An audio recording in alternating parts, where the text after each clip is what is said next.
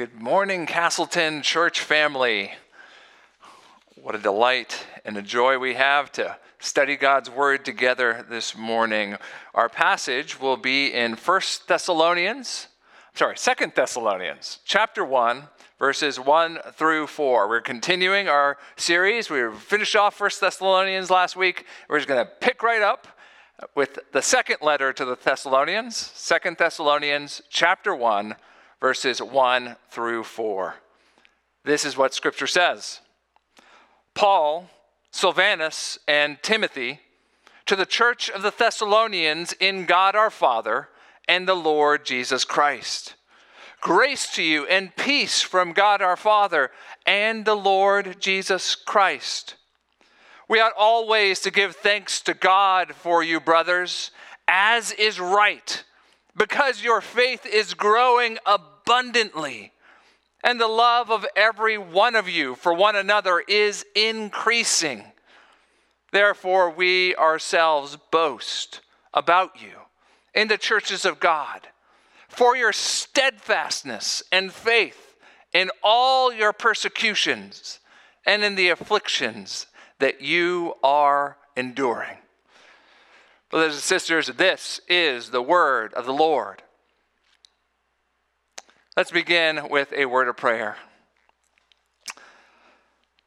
Father, thank you for the comfort and confidence we can draw from your word. Thank you for the way it gives us a vision of our lives and of history, showing us the destination we are heading to and the great hope of our salvation in the coming of the Lord Jesus Christ. This morning, would you help our faith? Would you grant us to trust you in greater and greater measure? Would you grant us faith, yes, even in affliction, so we might give you glory in the way we live?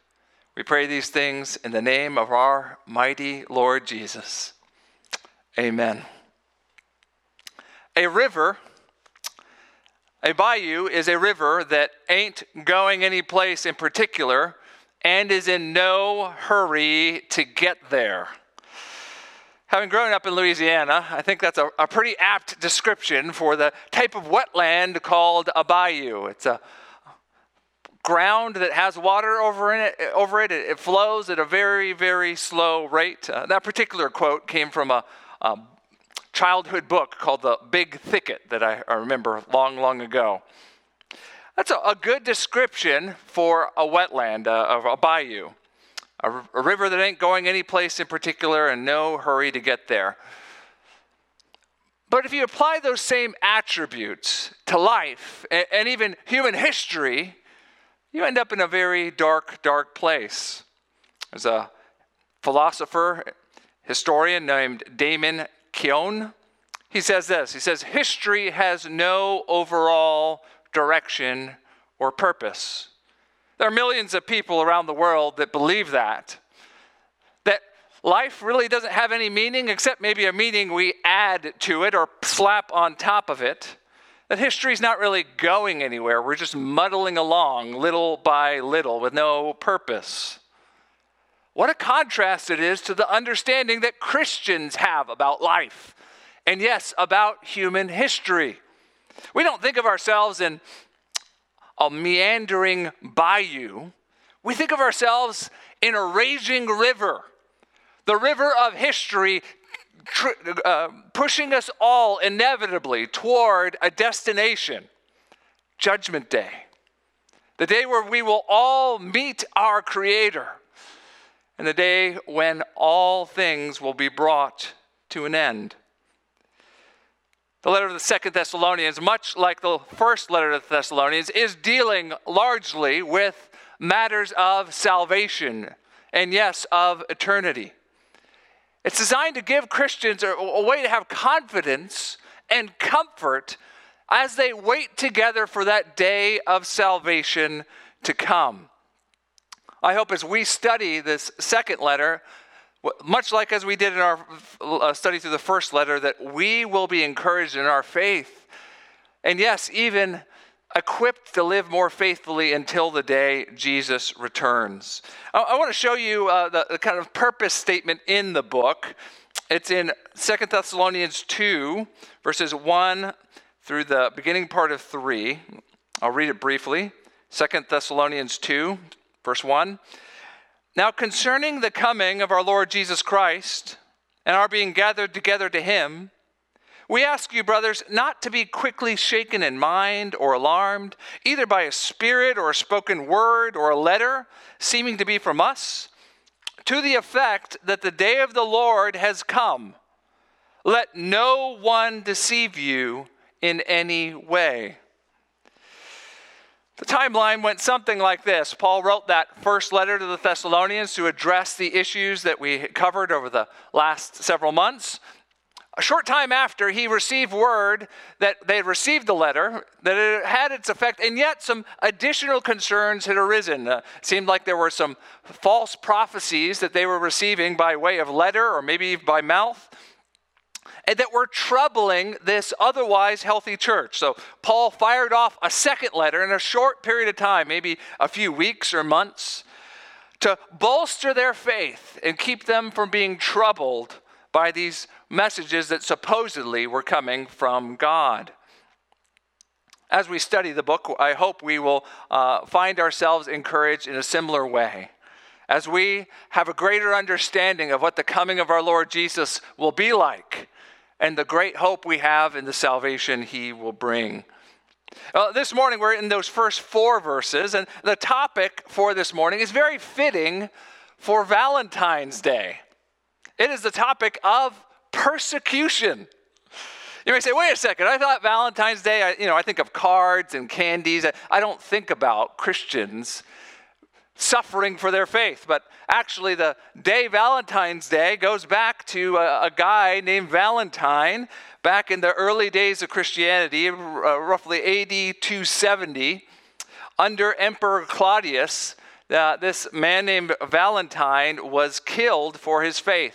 Now, it's a matter of legend, the specifics of it, so I won't say that this is for sure what happened, but legend says that he did so because it was forbidden at that point for Christians to marry, and Valentine, out of great love for the Christians that desired to be wed, he performed a wedding ceremony and lost his life for it. Again, probably from legend, but legend has it that before he was taken away to be killed, he left a note to his jailer that said on it, "Your Valentine." See, that's where Valentine's cards come from. But the topic of persecution is a relevant one. It's been a relevant one since the first days of Christianity, and it remains one today. Open Doors, a Christian ministry that keeps track of persecution around the world of Christians. It says there are 340 million Christians around the world today that are being persecuted for their faith. Believers in places like China and Iran regularly pay a heavy price for their allegiance to Jesus. And yet, we live in the United States, and there's a growing sense of anxiety among evangelical Christians in the United States that we might, in increasing measure, experience persecution. It wasn't all that long ago that I saw a quote circulating around on Facebook. I think it captures what many of us fear will happen to the church in the United States. This is from a Catholic cardinal named Francis George. He says this. He said, "I expect to die in my bed. My successor will die in prison, and his successor will die a martyr in the public square." Now, that's a pretty pessimistic view of what is coming for Christians in the United States, but you can understand how people get there. You don't have to be a doomsday prophet to draw the lines from current events, the cultural winds and the way they're blowing, to the reality that Christians could be persecuted in the United States. I mean, think about it. We are becoming more and more familiar with Christians being labeled with terms like transphobic, lizard-brained. We're becoming familiar with the word being deplatformed. Even a couple weeks ago, a Focus on the Family ministry, Life Center News, was kicked off of social media for posting what is historic Christian ethics regarding manhood and womanhood. You can also look forward to what's coming, and you can understand why people will be pessimistic. Just look up the Equality Act. It's a piece of legislation that is actively being discussed, that if it were enshrined in law would take much of the moral revolution and make it the law of the land in the United States. You can see why Christians are increasingly anxious and get the sense that the days are getting darker around us. Well, it's for reasons like that that the book of 2 Thessalonians and our text this morning, the first 4 verses, are especially relevant for us. Because it turns out, even if the Lord has persecution for us in the days ahead, that we have every reason to be confident and even to find comfort. Because of this is our main point this morning. Your faith can flourish in affliction. Your faith can flourish in affliction. We'll see that in 2 sections from these 4 verses. First, in verses 1 through 3, we'll see flourishing faith that is from God. Flourishing faith from God. And then second, in verse 4, we'll see flourishing faith in affliction. Flourishing faith in affliction. Let's look at that first section, verses 1 through 3. Flourishing faith from God. The Thessalonian church was largely a healthy one. 1 Thessalonians had a very positive tone to it. The second letter to the Thessalonians also has that same sort of tone. Now, the intro verses 1 and 2, are a standard introduction to a letter, and they're so similar to the introduction in the 1 Thessalonians that I'm not going to cover them except to say this much, that they are a God-centered greeting with deep theology to them, and that God-centered greeting of grace and peace from God the Father and his Son Jesus to this Thessalonian church, it sets the stage for a God-centered assessment of that Thessalonian church that we get in verse 3. That assessment is a very positive one. It is one of gratitude. Look in verse 3. We ought always to give thanks to God for you, brothers, as is right, because your faith is growing abundantly. The Apostle Paul has a bit of a debt of gratitude. Why? Well, it's because they have a growing faith. He sees their faith increasing. The words he uses for it give the idea of multiplication and of steady expansion. Abundantly, you can think of like a vine with fruit just falling off of it. He says it's expressed in love for each other that's seen increasingly. You get the sense that their faith is healthy and alive and going the right direction. Now, it's easy enough to see that Paul is encouraged by the faith of the Thessalonian church. What's a little more difficult to wrap our head around is who Paul is thanking for the reality of that growing faith. Did you catch that? Look, it's very important. We ought always to give thanks to God for you, brothers. Paul here is describing his practice of thanksgiving prayers about the faith of the Thessalonians. Now, it's very important to think about the reality of who is the right recipient of thanks.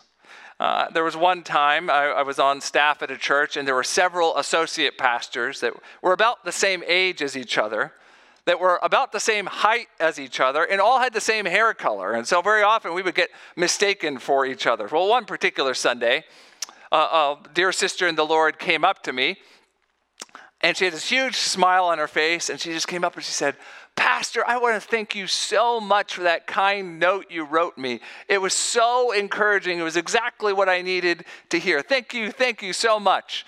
Now, as she was saying this, I was smiling and nodding, and I was very glad for the encouragement she had. But I knew the whole time she was thanking the wrong person. I did not write that note.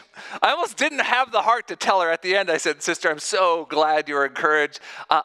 I actually am not the one that wrote that note. You need to go thank the other pastor over there." Now, think about this for a second. Paul is thankful for the faith of the Thessalonians. But the person, the one he is thanking, is not the Thessalonian church. He's not saying, "I'm so thankful, brothers, for your faith to you." No, he's thanking God. The implication, of course, is that God, in some sense, is the originator, the one responsible for the faith present in this church. It's a very similar thought to what we get in Ephesians chapter 2 and verse 8. Ephesians 2, verse 8. I'll read it for you. "For by grace you have been saved through faith, and this is not your own doing. It is the gift of God." The grammar in that verse makes clear that it's not just salvation that's a gift from God. It is the very faith that brings it about. Now you may say, "But wait a second, I thought we are responsible for our faith. I thought God requires faith of us, and that if we do not have faith, we'll be condemned." And I would say, yes, the Bible teaches that. It also teaches that God is the giver of faith. And those two thoughts are not incompatible with each other. If that makes your head hurt, good. You're understanding what the Bible teaches. God is the one who brought about the faith of this church, and that means God is the one deserving of the thanks for that faith, increasing, abounding, and yes, even flourishing.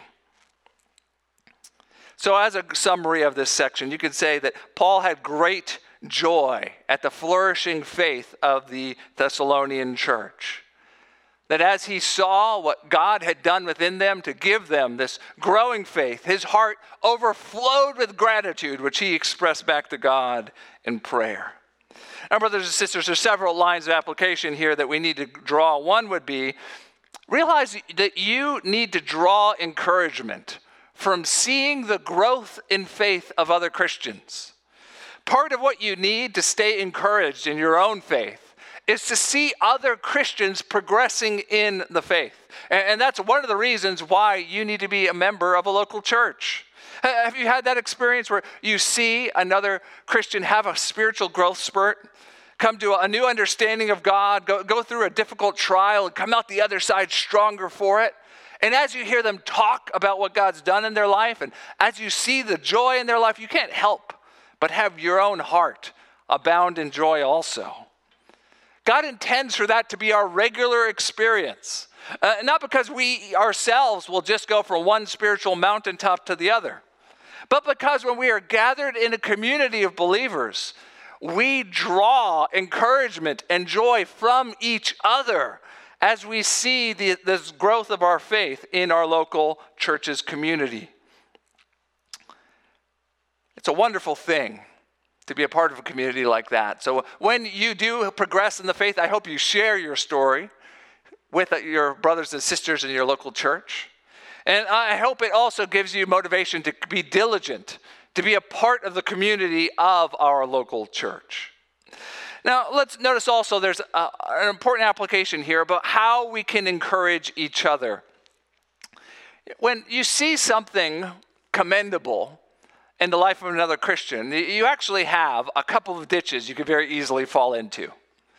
One would be flattery. That is, you just go up to the person and in trying to encourage them, you're careless with your words and you actually become an occasion for their pride.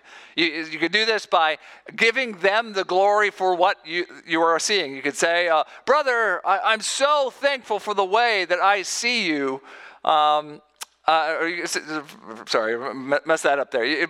For example, let's say you saw someone teach a class and you're very encouraged by it. If you were to go up to them and say, "You are such a good teacher. That was the best class I've ever heard."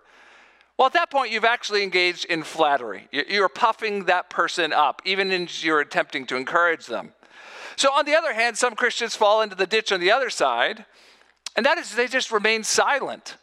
They benefit from a class. They see something commendable in another Christian. They just don't say anything about it because they don't want to produce pride in that person.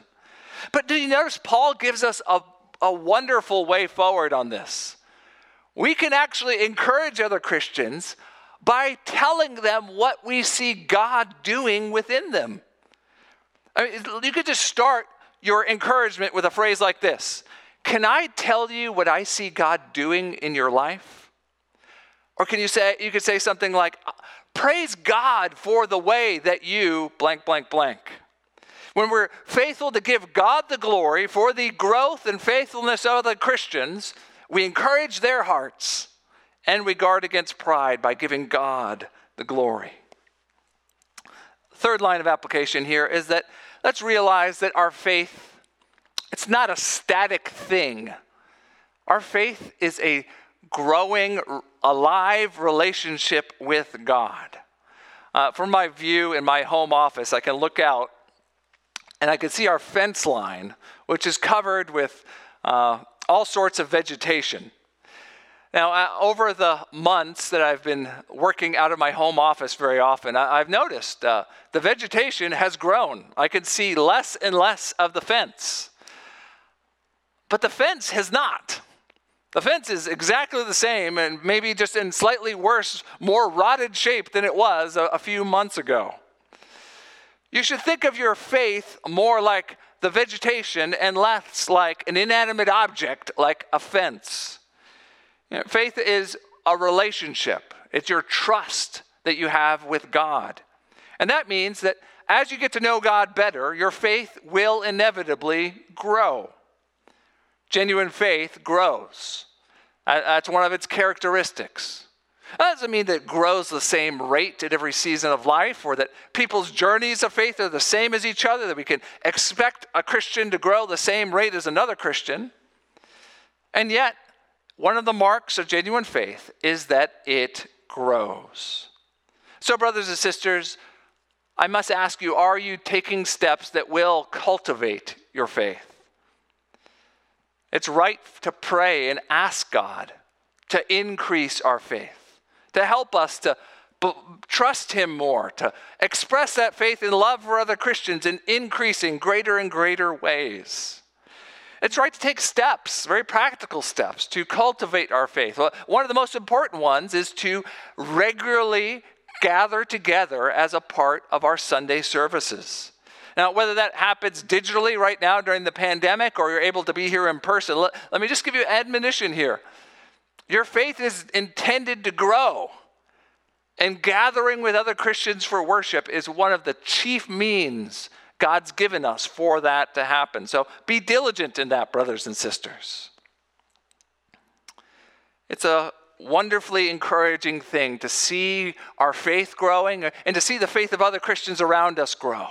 God intends for that to be true for our community, so let's endeavor to have that be true of us. Now, that first point is important enough that our faith from God needs to flourish, but just as important is the question of what happens when difficulty comes. That's our second point. Flourishing faith in affliction. That's what we see in verse 4. Flourishing faith in affliction. There was a bold, underlined reason why this faith of the Thessalonian church brought such joy to Paul's heart. It was because it was in the midst of difficult circumstances. The Thessalonians were beginning to experience real persecution. You can see that in the words he uses to describe them. It says they are steadfast in faith in all your persecutions and in the afflictions you are enduring. The picture is of a church beginning to suffer for Christ and not flinching as they do. The situation was one where both Jew and Gentile Christians were experiencing forms of persecution, and not yet to the point where they were likely losing their lives over it, but certainly losing social standing and losing family members and friends because of their allegiance to Jesus. Paul looks at that And it becomes the dark backdrop against which their faith pops out even more. He says, your faith, your endurance, your steadfastness is a reason to boast about you. Now, notice though that his boasting, in this case, isn't to God, it is to other Christians, other churches. Beginning of verse 4, therefore we ourselves boast about you in the churches of God. So in other words, this example of the Thessalonian church was so exemplary, so encouraging that Paul, in his itinerant ministry, going around planting and visiting churches, kept on bringing them up, saying, brothers and sisters, be like that church in Thessalonica. What we see here is that faith in affliction actually leads to great encouragement. That it actually builds faith when you hear stories of Christians facing persecution for Christ and standing up under the test. As we hear stories like that, it helps to recenter us, to remind us that Jesus actually told us that it's normal Christianity to experience persecution. Got 3 texts for you that we'll briefly run through here, all from the Gospels, all from the lips of Jesus, telling his disciples to expect persecution. 1 John 15:20, remember the word I said to you, a servant is not greater than his master. If they persecuted me, they will also persecute you. If they kept my word, they will also keep yours. Allegiance to Jesus means being persecuted like our master, Jesus. What about Matthew 5:11 through 12? Blessed are you when others revile you and persecute you and utter all kinds of evil against you falsely on my account. Rejoice and be glad, for your reward is great in heaven.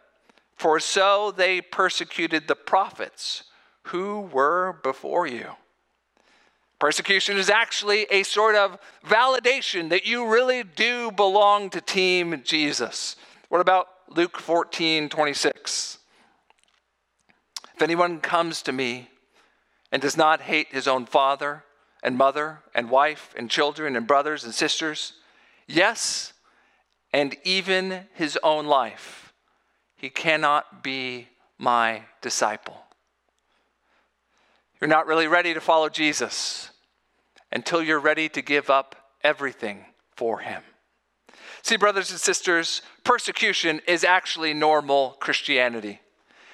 We need to be regularly reminded of that fact, and we need to see examples of faith in affliction so our own faith can be ready if the Lord indeed were to ask us to walk through that fiery furnace of affliction.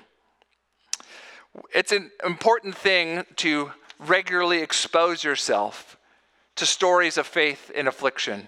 Now, living in the United States, we don't have the intensity and regularity of persecution as many believers around the world. And that means we need to avail ourselves of the means of communication to connect ourselves to the global church.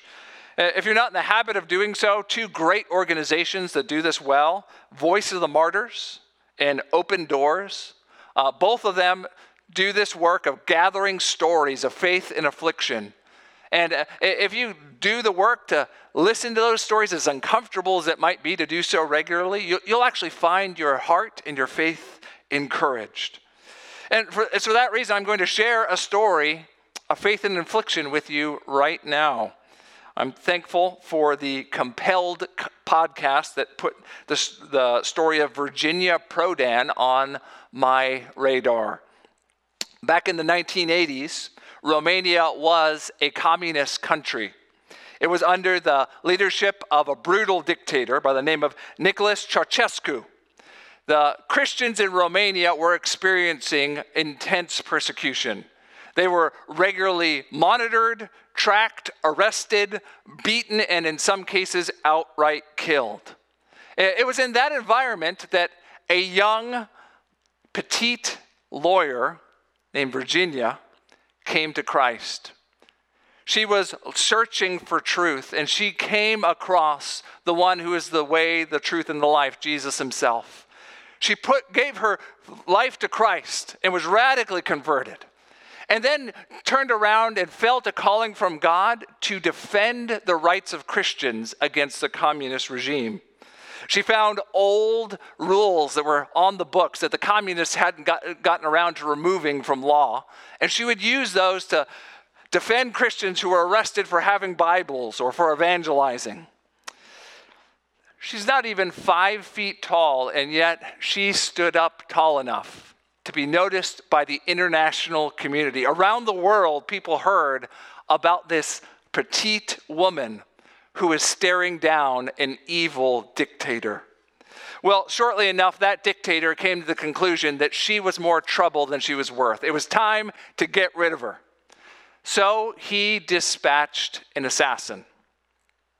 One evening, as she was finishing up her workday, her final client came in, locked the door behind her, and said these words, "I'm from the government," and as he took out a gun, he said, "and I am here to kill you."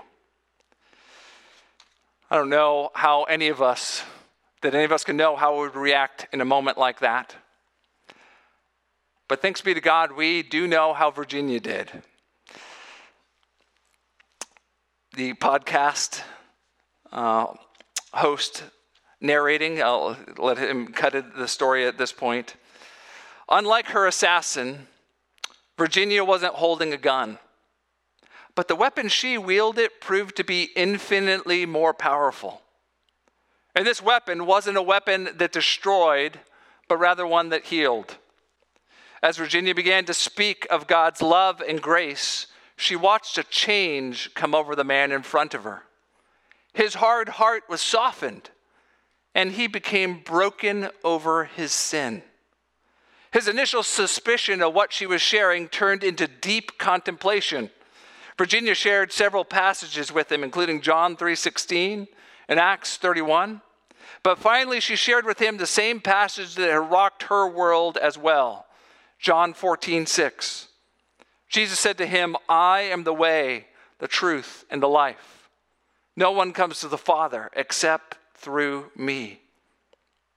And with that, Virginia's would-be assassin repented of his sins and gave his life to Christ. He came that evening to kill Virginia, but instead left her office as her brother in Christ. That's extraordinary faith in the face of incredible affliction. She actually converted her assassin by sharing the good news of the gospel that we all have to share with anyone that the Lord brings into our life. That assassin would go on to actually go to her church after she fled the country.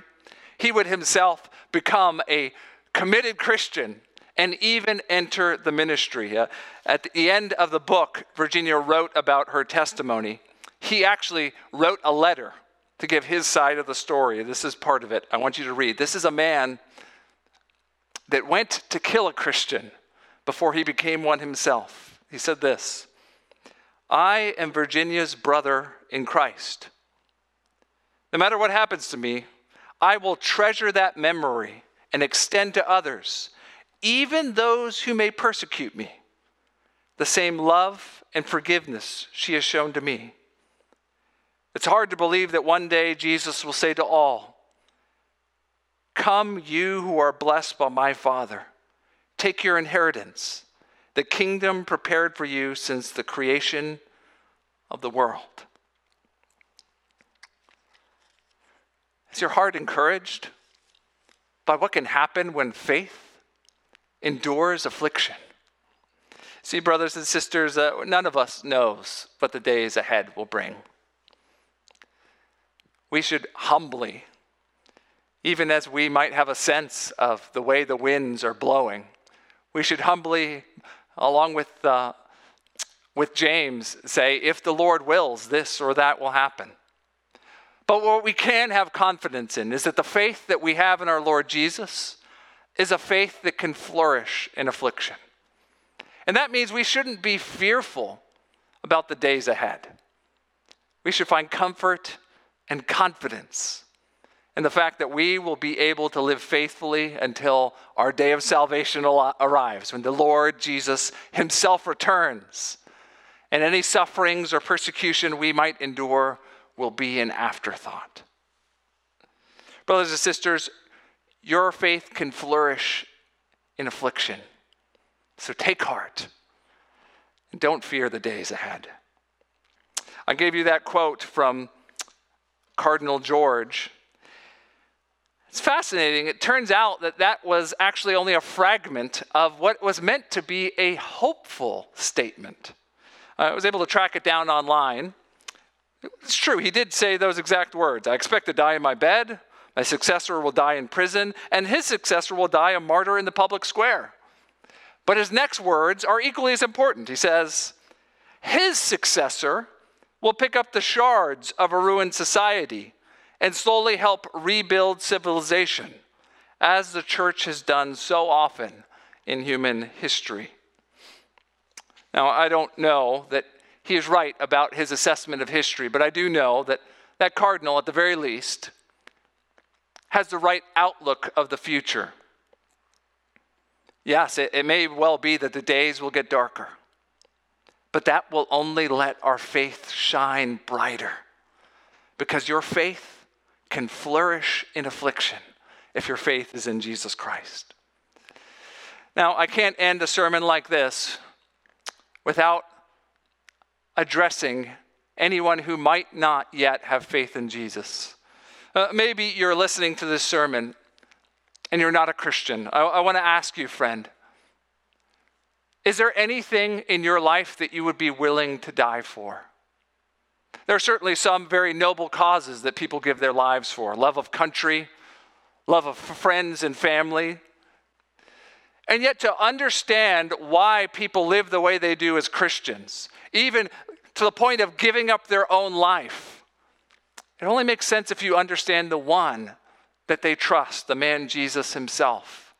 See, Christians believe we have found the thing that we need most, the thing that is more valuable than anything else in this life, that we are made for a relationship with God, and that we can actually have it through the man Jesus Christ. We believe that Jesus is God that has come down from heaven and come to live as a person, that he was both God and man. We believe he did that to deal with our greatest need, the problem of our sin.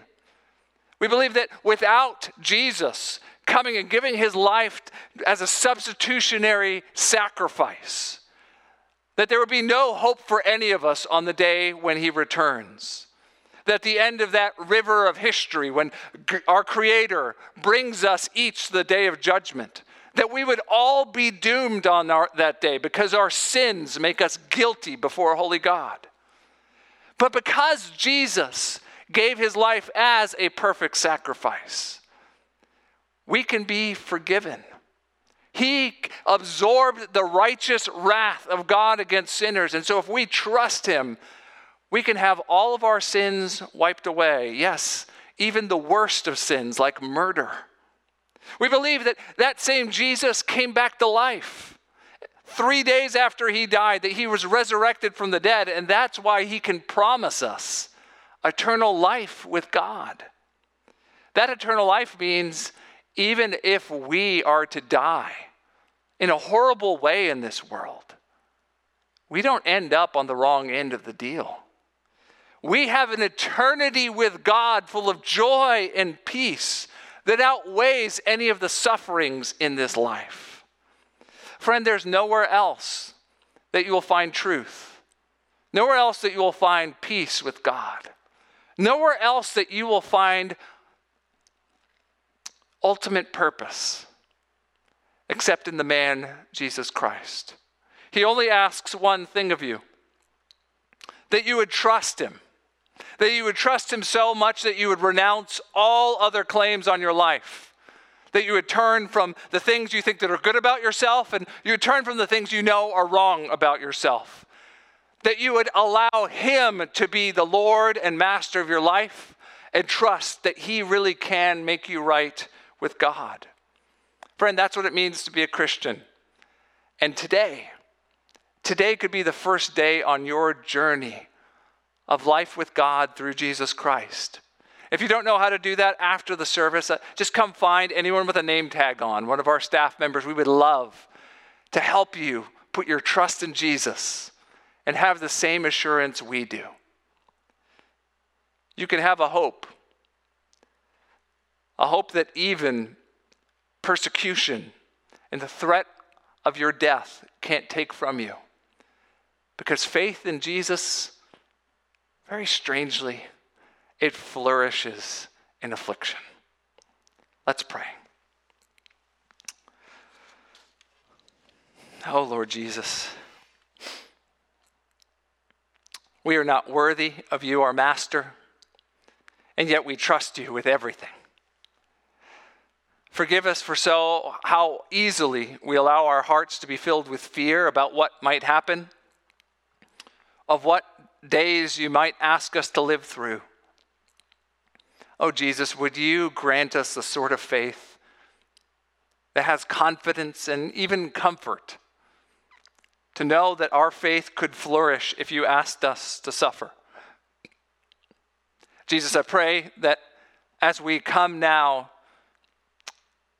to to your table, to the Lord's table, that you would strengthen our hearts, that you would grant us the sort of faith that would not be shaken by what might come, that we would remember your sacrifice for us and our security in heaven with you, and that we would have rock solid confidence that that security is coming back to this earth, that nothing can snatch us from your hand. Oh, Lord Jesus, make us into that sort of community, one that has steadfastness and endurance in our faith, one that shines brighter as the days get darker. Do that amongst us now, we pray. In your name, amen.